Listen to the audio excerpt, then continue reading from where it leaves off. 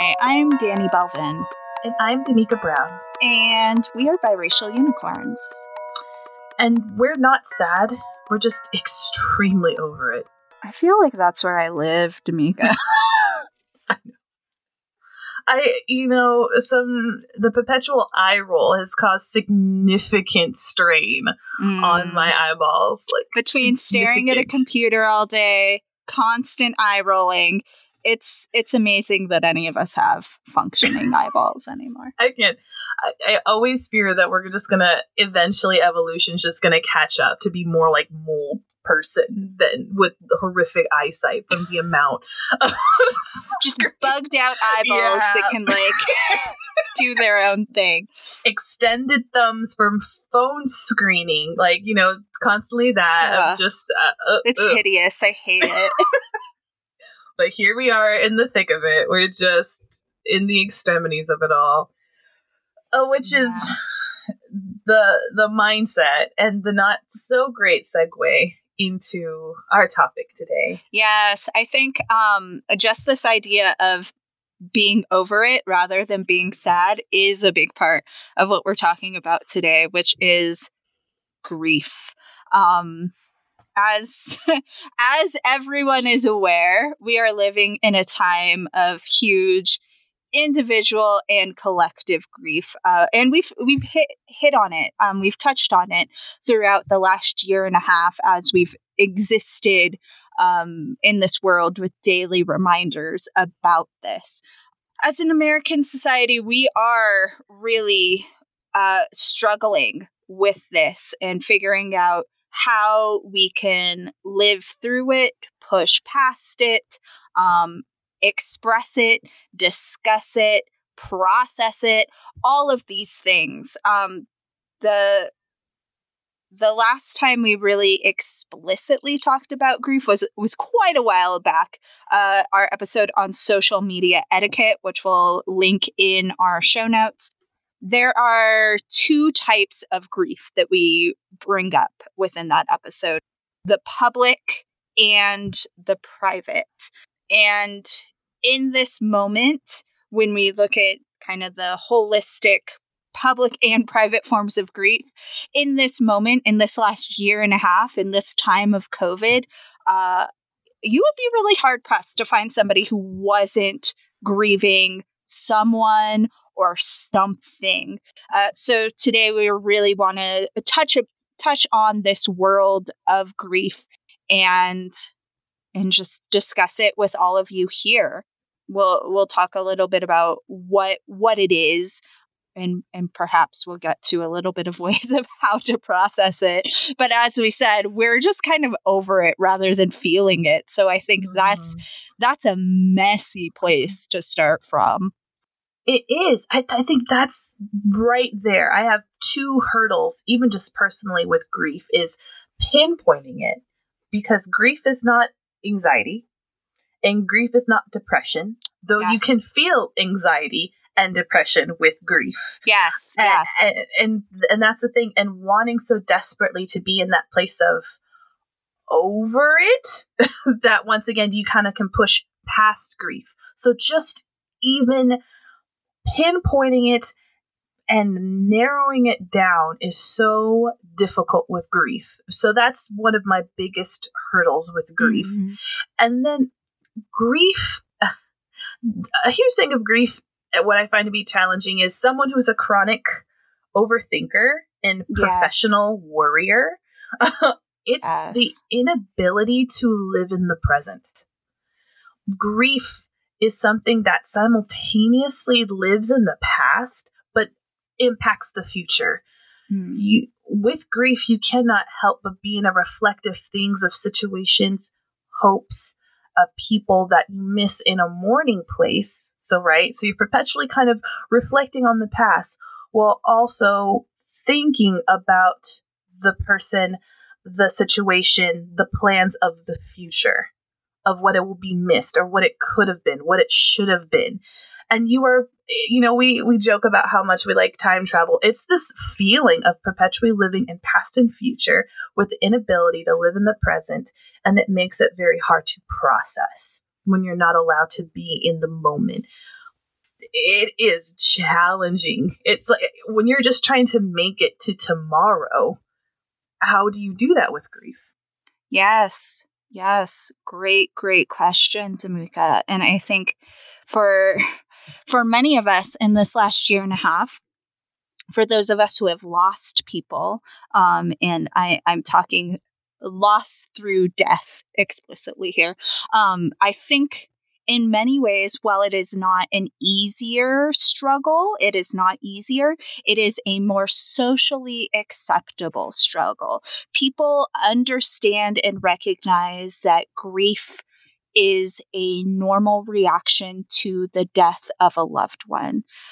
And I think as a society, we have not put that same connection with the loss of friendship, the loss of health, the loss of plans, the loss of access. Like we haven't associated grief as an acceptable way to process other types of loss within our lives.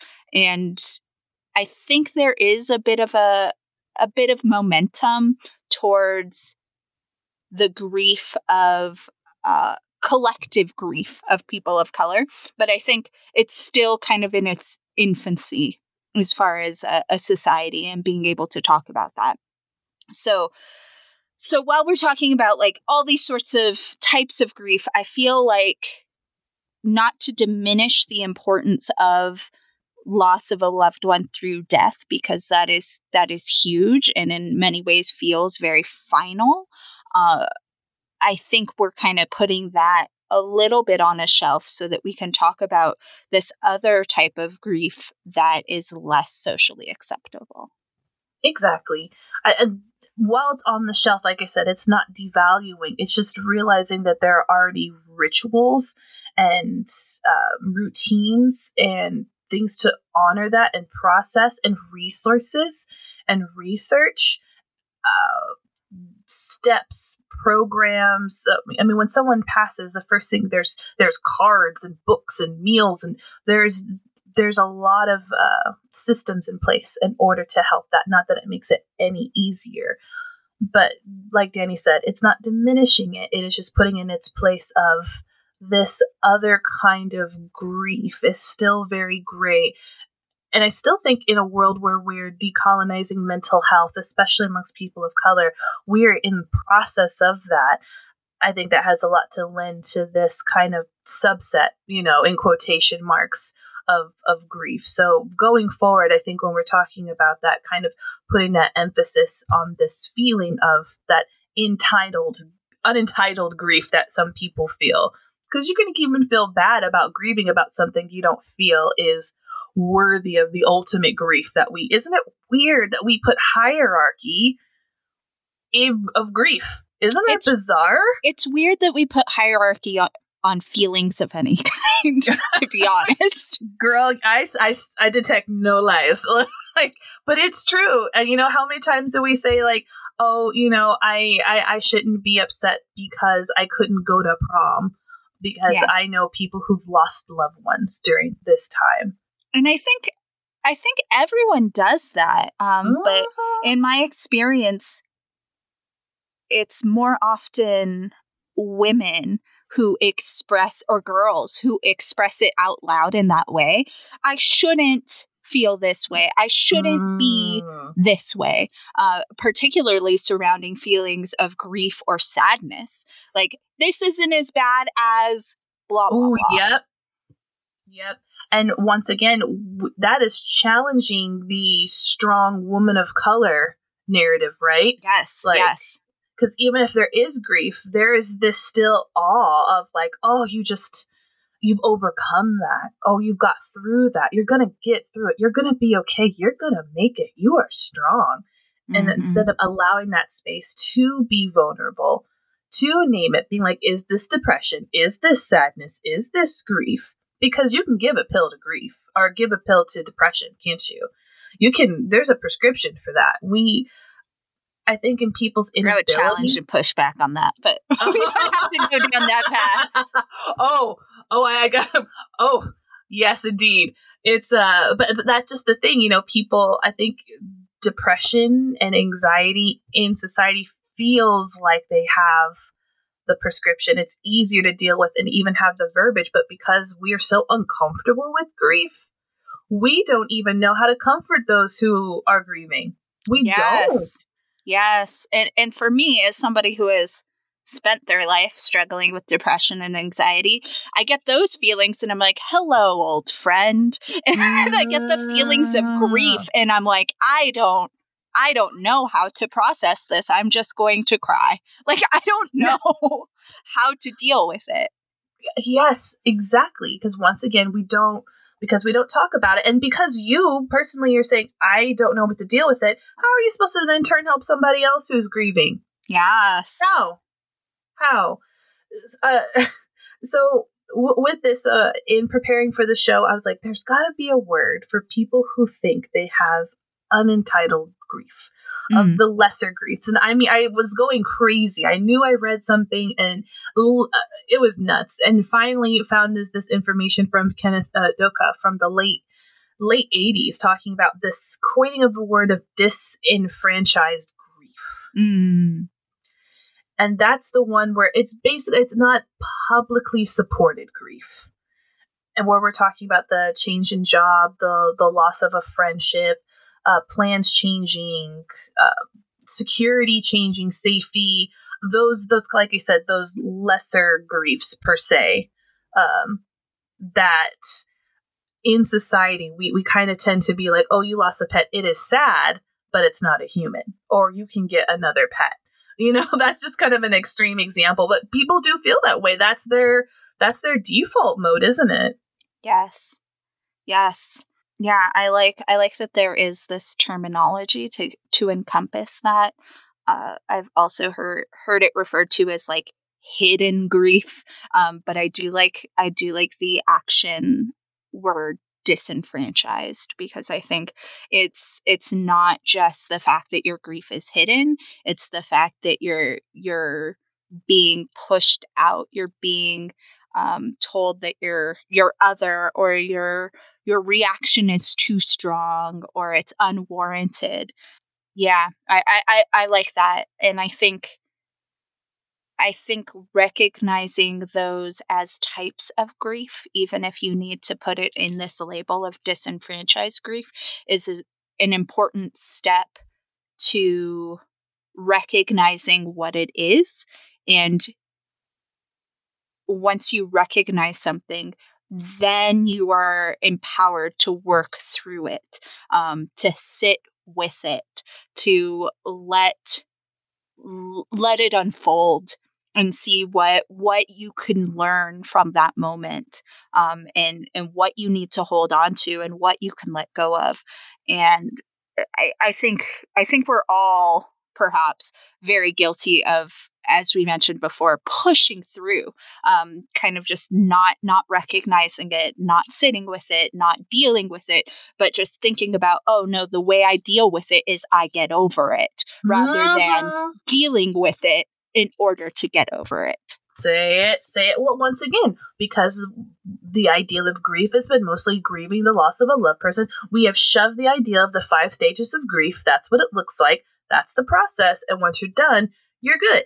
That's what it is. That is the gold standard of dealing with grief once you've labeled it, right?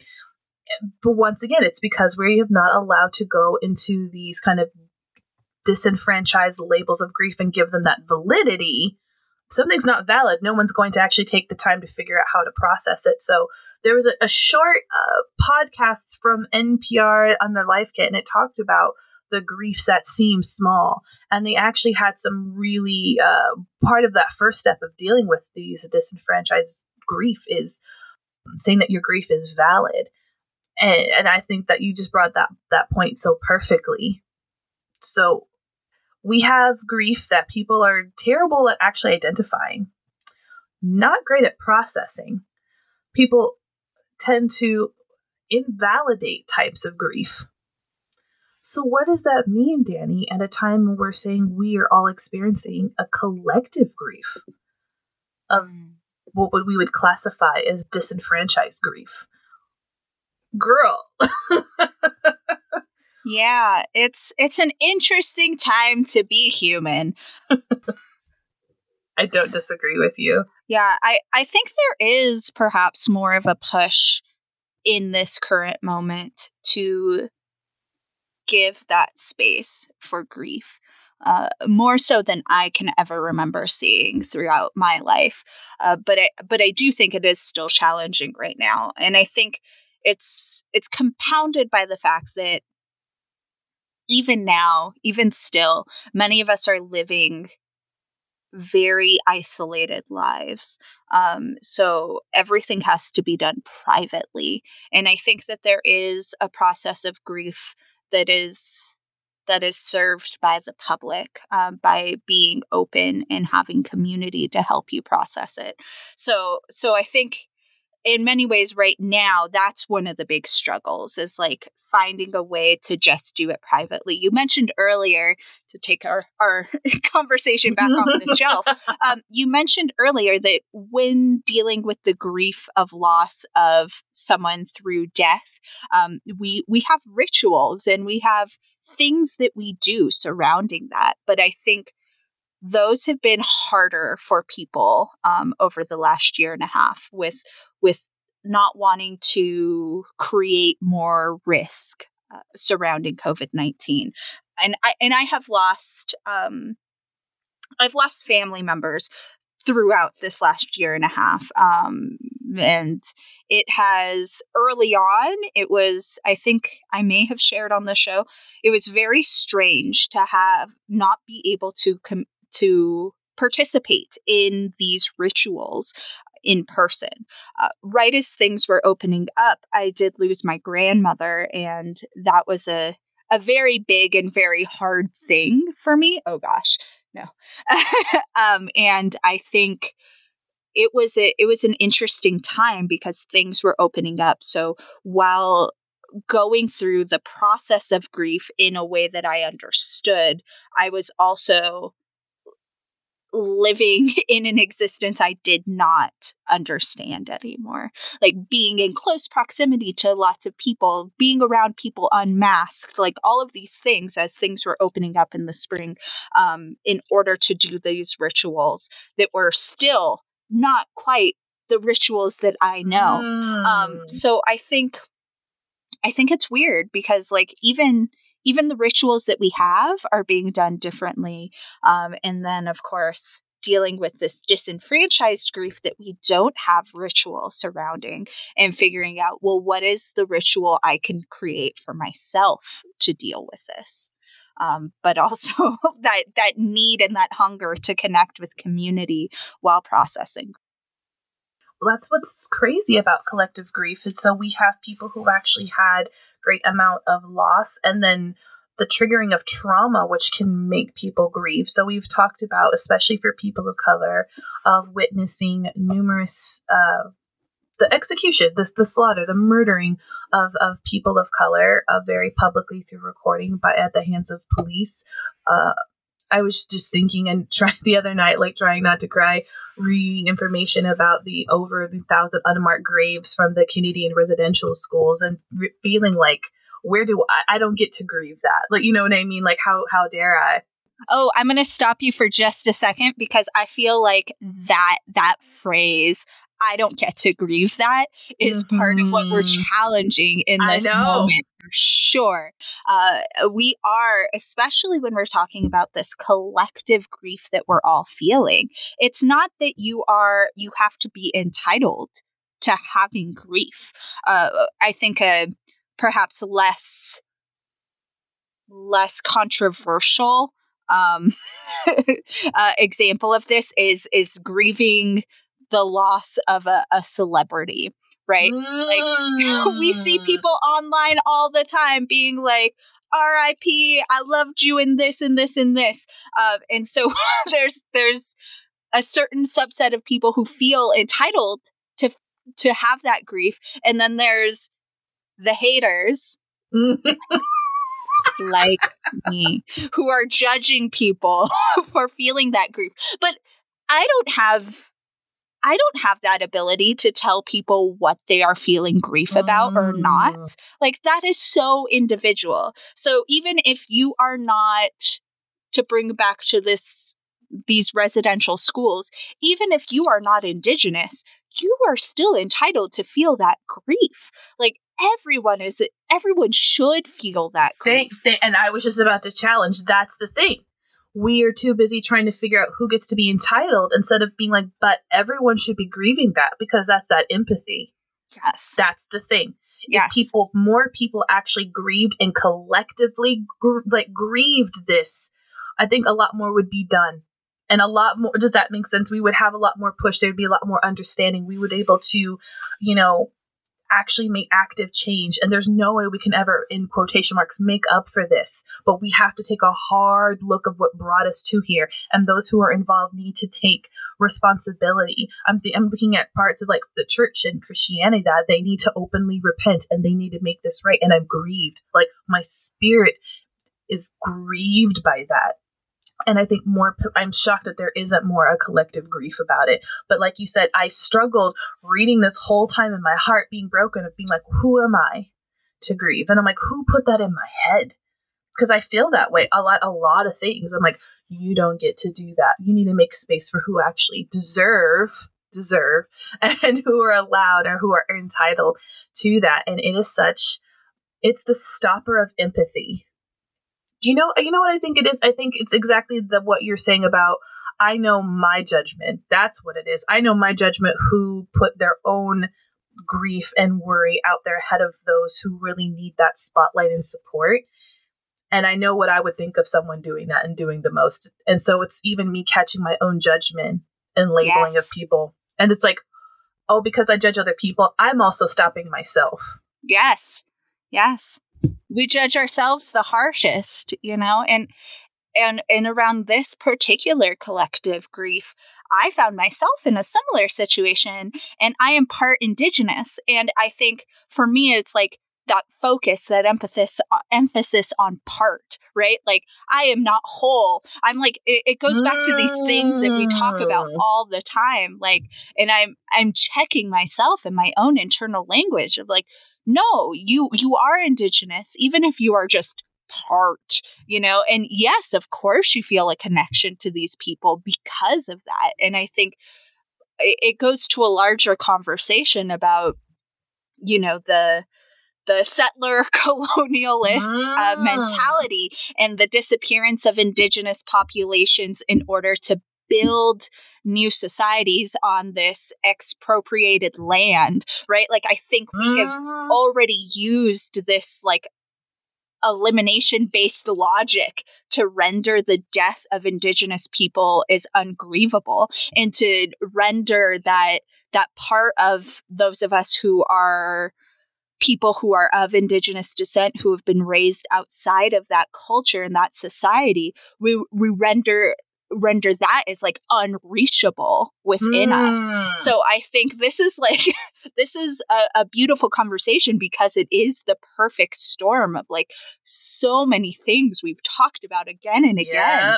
And it makes even the step to recognizing that grief so difficult. Well, it checks a lot of things we talk about, doesn't it? Because even both of our reaction to the Canadian Residential School talks about our progress of things we talk about a lot, which is mental health, otherism, one drop rule. Are we enough? And I won't speak for you, but there are moments where I feel I've made so much progress on validating my own feelings, my own existence in my mixedom, in my browndom. But then I have this and I go, wow, I'm not nearly as far. My reaction still is to otherize myself. It is still not to value my mental health. I still have such a long way to go. And I think that's another thing with grief. It is a good checker. It's a checker to see how you're doing in a lot of these things that we encompass and we talk a lot about. It's heavy. Yeah. You brought up decolonizing mental health, but I think what you're talking about right here too is just the process of decolonizing our minds. Like, this is our minds. Oh, girl. And when I say mind, I'm saying mind in the like kokoro sense. The Japanese word for heart is the same word as for mind. So like, this is what I'm meaning by mind. It's like not just like our intellect, but our feelings, and being able to decolonize that. And I think you're right that grief is like a good marker for seeing where we are on that journey. It is. Well, even with BLM, I mean, I think I shared with you and on the show, as someone who is mixed, and I'm not fair, but I'm definitely medium skin tone, and thinking I don't get to participate fully in some of this because I have lived a different existence. I've traveled. I might sound different, lived in different neighborhoods. Where do I fit in with that because of my experience of not ever feeling Black enough for that? So I feel like I have to go above and beyond the call. And once again, that is a colonistic way of having division within and perpetuating my experience and privilege of colorism. Like, it's crazy. It just checked it. Grief, wanting to grieve with people, checked where I still think where I belong within the Black community. Yeah, we gatekeep ourselves, huh? It's crazy. And grief did that. Grief highlighted that. Not my depression, not my anxiety. It exacerbates that. But where I choose to allow myself to grieve, put my whole self in check. Yes. And I was not expecting that. And I think that's what makes grief so hard, and why our compassion towards other people who are grieving so difficult.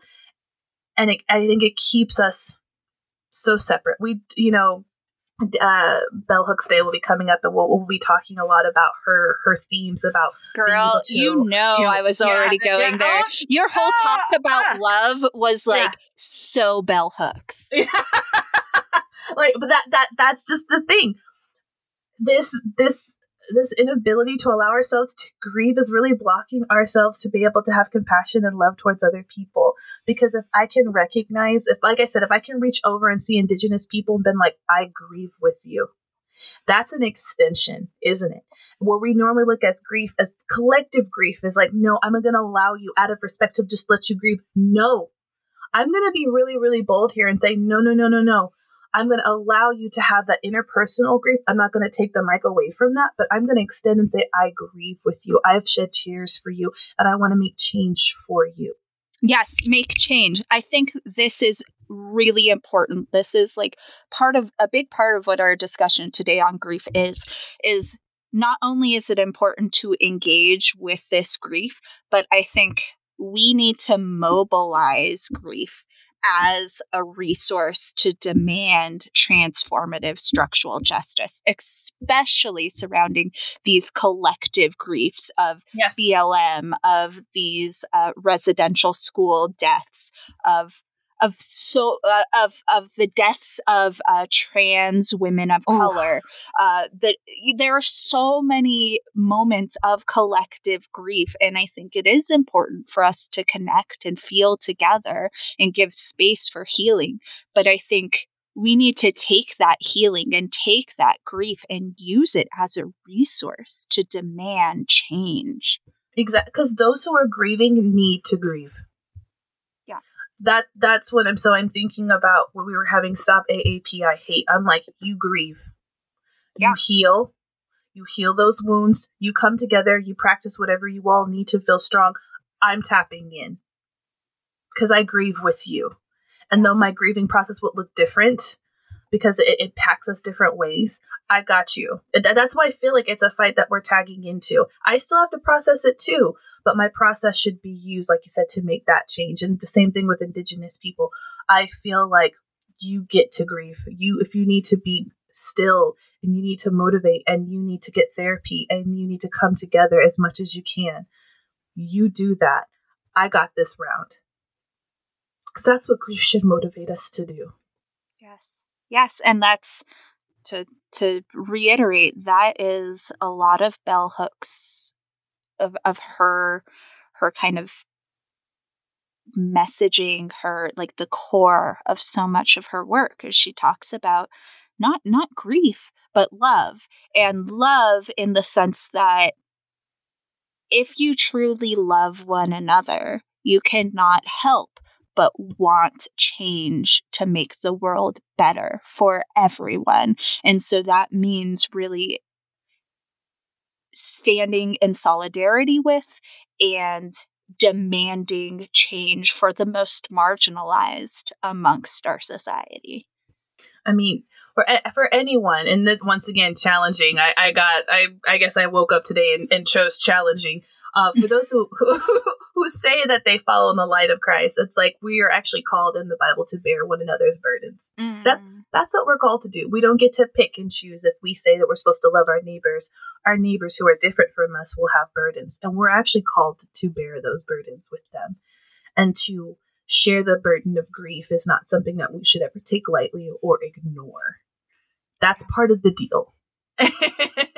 I know I take that. I know I'm normally quite laughy and quite lighthearted, but this is something I take very seriously because once again, not being able to deal with grief blocks actual legitimate love and the deepening of relationships. And whether it's you missed a prom or you've lost someone, it's whether you're the family of a trans woman who has passed, or you didn't get to go to your graduation. I see you, and I'm so sorry, and have a heaviness and a weight and a love for them. Like, I'm gonna bear your burden with you and help you process this. Like, I just can't imagine a greater love than say, I'm not gonna get it right. I'm not gonna say the right things, but how can I come alongside you? And also allowing people to come aside to do the same thing for you. I don't know. I know that looks very utopian, but I know that sounds like so much work and so outside of our nature in this individualistic culture that we have. But we've been doing it the same way for so long, and it's not working, you all. Yeah, it's not. I mean, how do we hold that space for grief in a world that seems to be so full of grief, and not just be overburdened by it all, right? Like, we're talking even larger scale. Like, I would be lying if I didn't point out that I'm like grieving for the planet and thinking about climate change, and we joke about like the water wars, but I'm overwhelmed even just like, and that's one thing, and all these other things that you pointed out. Like, how do we open ourselves up and allow ourselves to process this grief and not just like collapse under the weight of it all? Oh, girl, I struggle with the collapse because like I said before, I am a chronic overthinker. And that podcast I listened to, which I thought they're talking about getting down to the root of it and actually naming it and talking to someone, because we really suck at this. And that's what I think is probably the most challenging, is actually saying, I think I'm grieving and I think I'm really struggling and I can't seem to get out of this well, and I'm needing help with that. The one thing I thought was quite difficult with some of these bigger issues, they said like to find a ritual to honor the loss. I thought that was really interesting. What we're saying with the death of a loved one, it's kind of just written in our American society anyway. We have these traditions, right, that we have when someone dies. But with these other scale issues, like how do I mourn the loss of Breonna Taylor? How do I do that from where I am? How do I find a ritual to honor that loss? I don't know. Like you said, the planet. How do I mourn that or find a ritual when it's an ongoing thing? I don't know. I don't know how we work that into larger things, but I do know I can't do it on my own. Even just having, sisterhood that we talked about and having that inner circle of what can I do when I feel very powerless and it feels so absolutely overwhelming in a time where anxiety is already so high, and it just comes down to, if it's a collective grief, we have to collectively heal. I think we're still working on that answer. Yes, and I think this idea of collective healing goes back to the discussion we were having around decolonizing, right? I think we have made the process of grieving to be a very, as you've said, individualistic practice. And I think in the decolonized model, it is more collective, like you're saying. Like, I think, you think about the stereotype of the loss of a loved one. Well, what do you do to deal with it? Like, maybe you go to a therapist and the therapist has the answers and tells you what to do. And then you go home and you do them on your own. And it's hard and it takes time, but you'll get through the other side. Like, the decolonized model is not that, right? Like, yes, maybe you still do go to a therapist, but not with the idea that they are the holder of all knowledge. Like, they are helping you process. And it's a very both individual but also collective process in doing that. And you have a community that helps you. And if you're all grieving the same thing, I know that in my personal experience, it's easiest to grieve the loss of something with other people who are experiencing that same loss. And that's not just the loss of a person, but like the loss of an event, the loss of the world that was. Like, a loss of all these things is easier when you have a network of people who either can relate specifically to the way that you're feeling, or who hold space for you enough that they can see you and see how you're working through a thing and be there in support of you. I love that. I love that. You're right. There is a flipping of the mind of how we do these things. It's so funny. I was talking to my husband and preparing for this episode of my husband used to work in the honor guard for Air Force. So I was asking his thought process on funerals as a whole and experiencing death. Like, him having to fold a flag to give it to the next of kin from someone who dies. And like, how have you done that? I mean, he's done that he did it for a very long time of honoring people, and just anyone who's ever actually watched a military funeral, even if that's not your thing, there's something about the pomp and circumstance that's actually really moving and beautiful.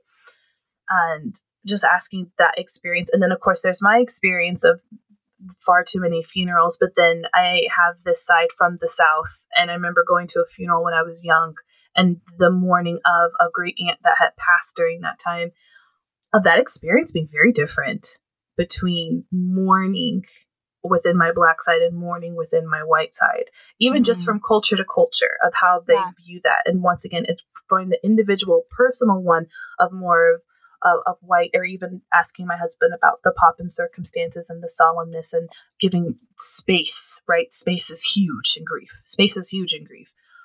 But I remember the collective wailing. I know it could sound quite dark, but I remember being in this packed hot church. And, I know sometimes TV and movies can over exaggerate the Black church experience. I get that. It's based off of something, right? All stereotypes have a stead of truth. I remember there was this part where there wasn't music playing, but somehow the wailing sunk up like a chorus. And there was this collective calling and crying and wailing, and it started to mimic the waves of the sea and the ocean, of the ebb and flow of the tears of sorrow. And I just remember almost being lost and swept up in this wave of sadness and mourning, and it being almost overwhelming for my 11-year-old body. And it's funny, that night, because you have to have a meal, and the meal lasts forever after a funeral. I remember being able to hear people laugh. Yeah. And having people, not because, and at that time I could not put in my mind, how could these people who I saw in the most agonizing pain be able to process, be able to sit here and eat? It's because they have collectively understood and have shared and have spilled and have felt and basically have met that person on to their next phase of whatever in the great beyond. Yeah. And because of that, they are able to have that space to have some kind of joy, to have some kind of appreciation for togetherness. And I think even we talked about the disenfranchised grief, if we're able to have that collective wail, almost that dumping, that coming, that out processing of that loss of what the future will, the uncertainty of the future without this event of having to go on.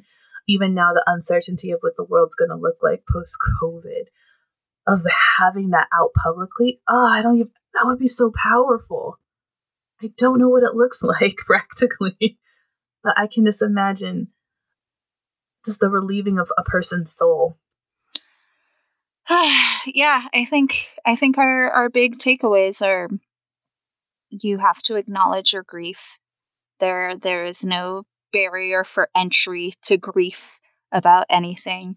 I found this website that had a really great article with examples of disenfranchised grief. The website is whatsyourgrief.com. Love it. But they have like a huge, pretty inclusive list. So if you're still struggling with this idea of what can I feel grief about, that might be helpful for you. So I think that's step one is recognizing and allowing yourself to grieve. Step two is perhaps thinking about these ideas of ritual as a way to grieve, and thinking about how to collectively or lean on your community in order to grieve. Grief should not have to be individual. And sometimes it is, but I think you can still lean on people to help you through grief, and to remember that grief does not have a timeline. I think say it. An example my therapist gave to me about grief is sometimes it can feel like exiting a burning building, right? Sometimes you're really close to the fire, and sometimes you've moved away from it. And sometimes you fall back into the basement as you think you're just about to get out. And I know it's like a really bleak version of grief, but I think it's real. I think that is the experience of grief. Oh, I love that. And in finding these collective ones, what can you then do with it? And we're talking about if it's collective and for purpose, moving it forward. And then I think in other areas, using it as like that catalyst of, how can I then turn show other people how to grieve? Like doing something with it, once you kind of have it. It's but once again, we talked about being kind to yourself. And in that, I think it will in turn allow you to be kind to others in that. But you can't do that to others until you do it for yourself. Believe me, you just can't. You can't treat the sick while being ill yourself. Whew, I feel like we should just give space for letting that energy out. And then we should move into talking about our happy place. Yes.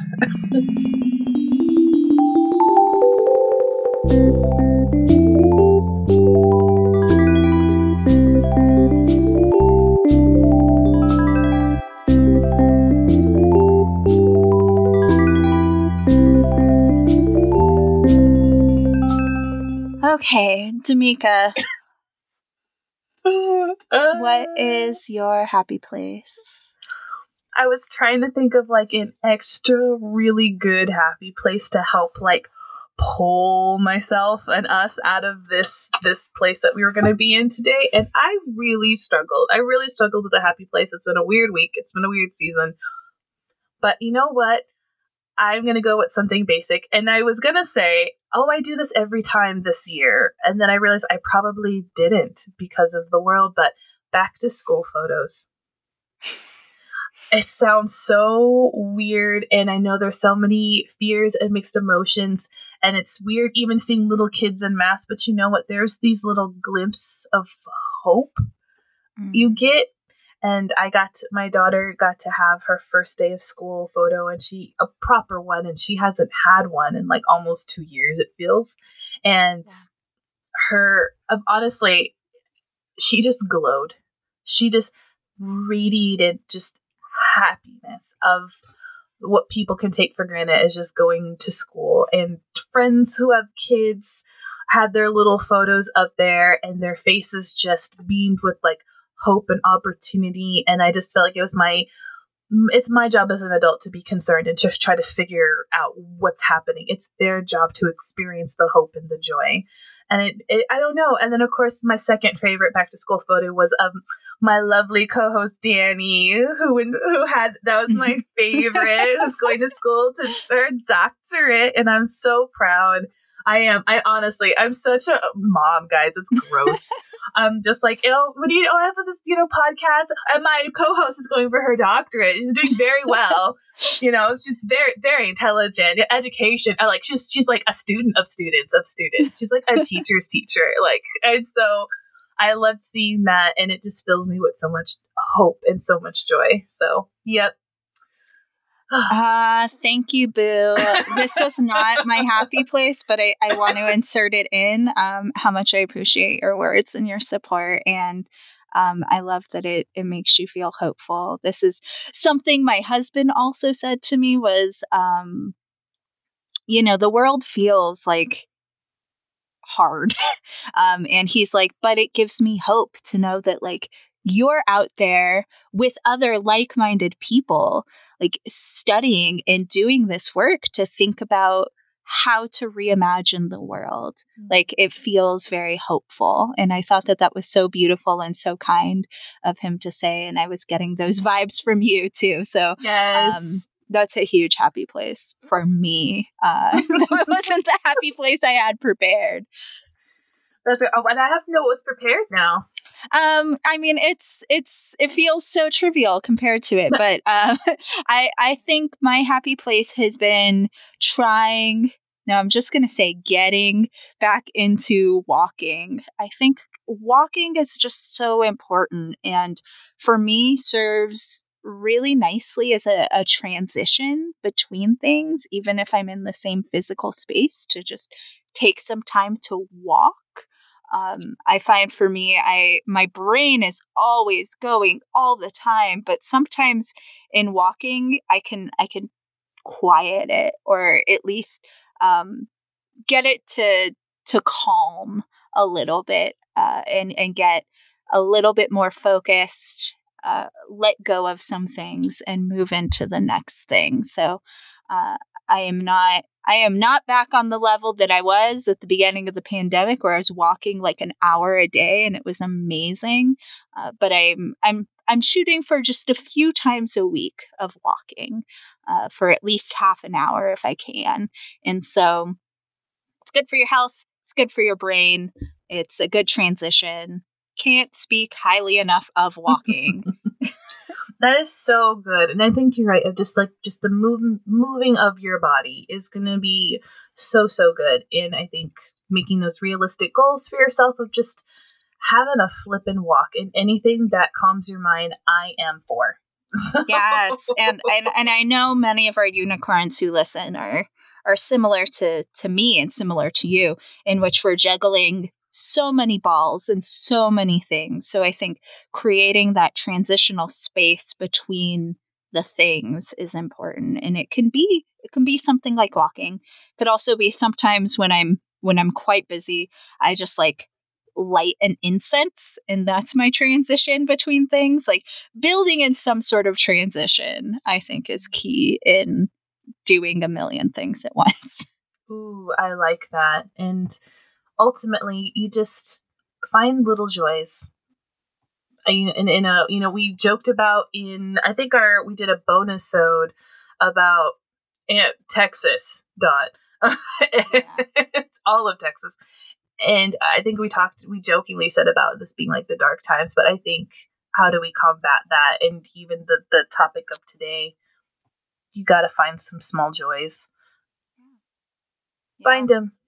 Love and them. not as a Band-Aid, but as a human experience is so diverse, and we have to acknowledge and allow for that diversity of emotion. And if we're too caught up in the heaviness and in the grief and don't remember that there is joy in our lives, we are going to collapse. So yeah, finding those small joys. And I think that was kind of the basis for this segment from the beginning, is exactly that the world is heavy, and we want to stand up and embrace that and fight through it and sit with it. But we can't do that if we aren't remembering the joy, remembering the reason for the fight. The reason. Exactly. Seeing those kids, I'm like, yes, and what are they teaching those kids? So I'm going to fight that we have curriculum that's inclusive and true. That, I'm going to keep fighting for that, and making space, making sure teachers get paid well, making sure that they have what they need, fighting for better healthcare. Like, I want more of those little glimmers of joy. So to be this huge, all-consuming fire of joy for people, but there are things in the way and we have to tackle them. And you're right. That's what, we talk about the hard things so we can get to the joy. Yeah. And it helps recharge, right? Sometimes it is like color changing nail polish or ghost stories in the bathtub. Yeah, exactly. Or bread or soup. It's always bread and soup, let's be honest. Which girl? Anyway, I don't want nothing. It's almost soup season. Yeah, it's almost the soup cast, and I've got new soups for you. Stay tuned. All right, friends. We want to hear all your thoughts. Feel free to share what you're grieving with us. Feel free to share how you're working through that grief. Feel free to share your happy places. Feel free to share things that you would like us to discuss on the podcast. You can do that a variety of ways. You can send us an email, biracialunicorns@gmail.com. You can find us on social media. We're on Instagram and Facebook @biracialunicorns, and we're on Twitter @biracialmagic.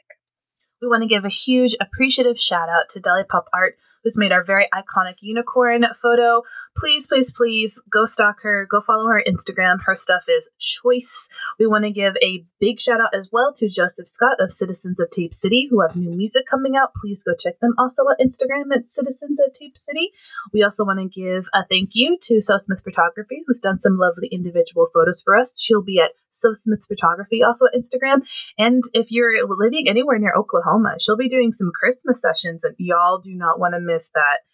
I don't know how she encapsulates magic, but she actually does. It's too cute.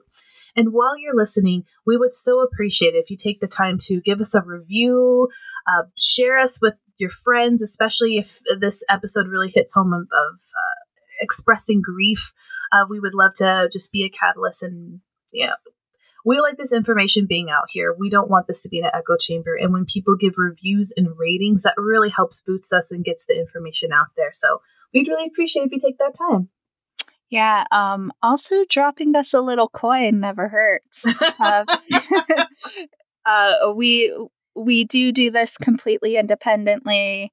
We do this without ads, as you can notice, and we don't get paid for this work, which is fine. But we would love and appreciate any financial support you could throw at us in order to keep this podcast going. Yeah, that is the realist. We're not taking that money. We're just literally folding that money back into the show. So exactly, most of it just keeps it to like where we have a place to put them. Really, yes. Exactly. Yeah, just the hosting of the actual show. So we appreciate that support, but as Damika said, no pressure. But if you can't do financial support, we do appreciate reviewing the show or telling your friends and spreading our reach further.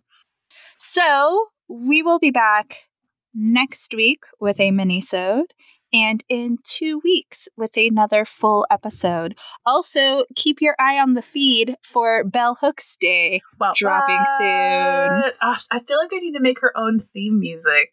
I know. I was just thinking that. I'm like, well, we don't have Bell Hooks music.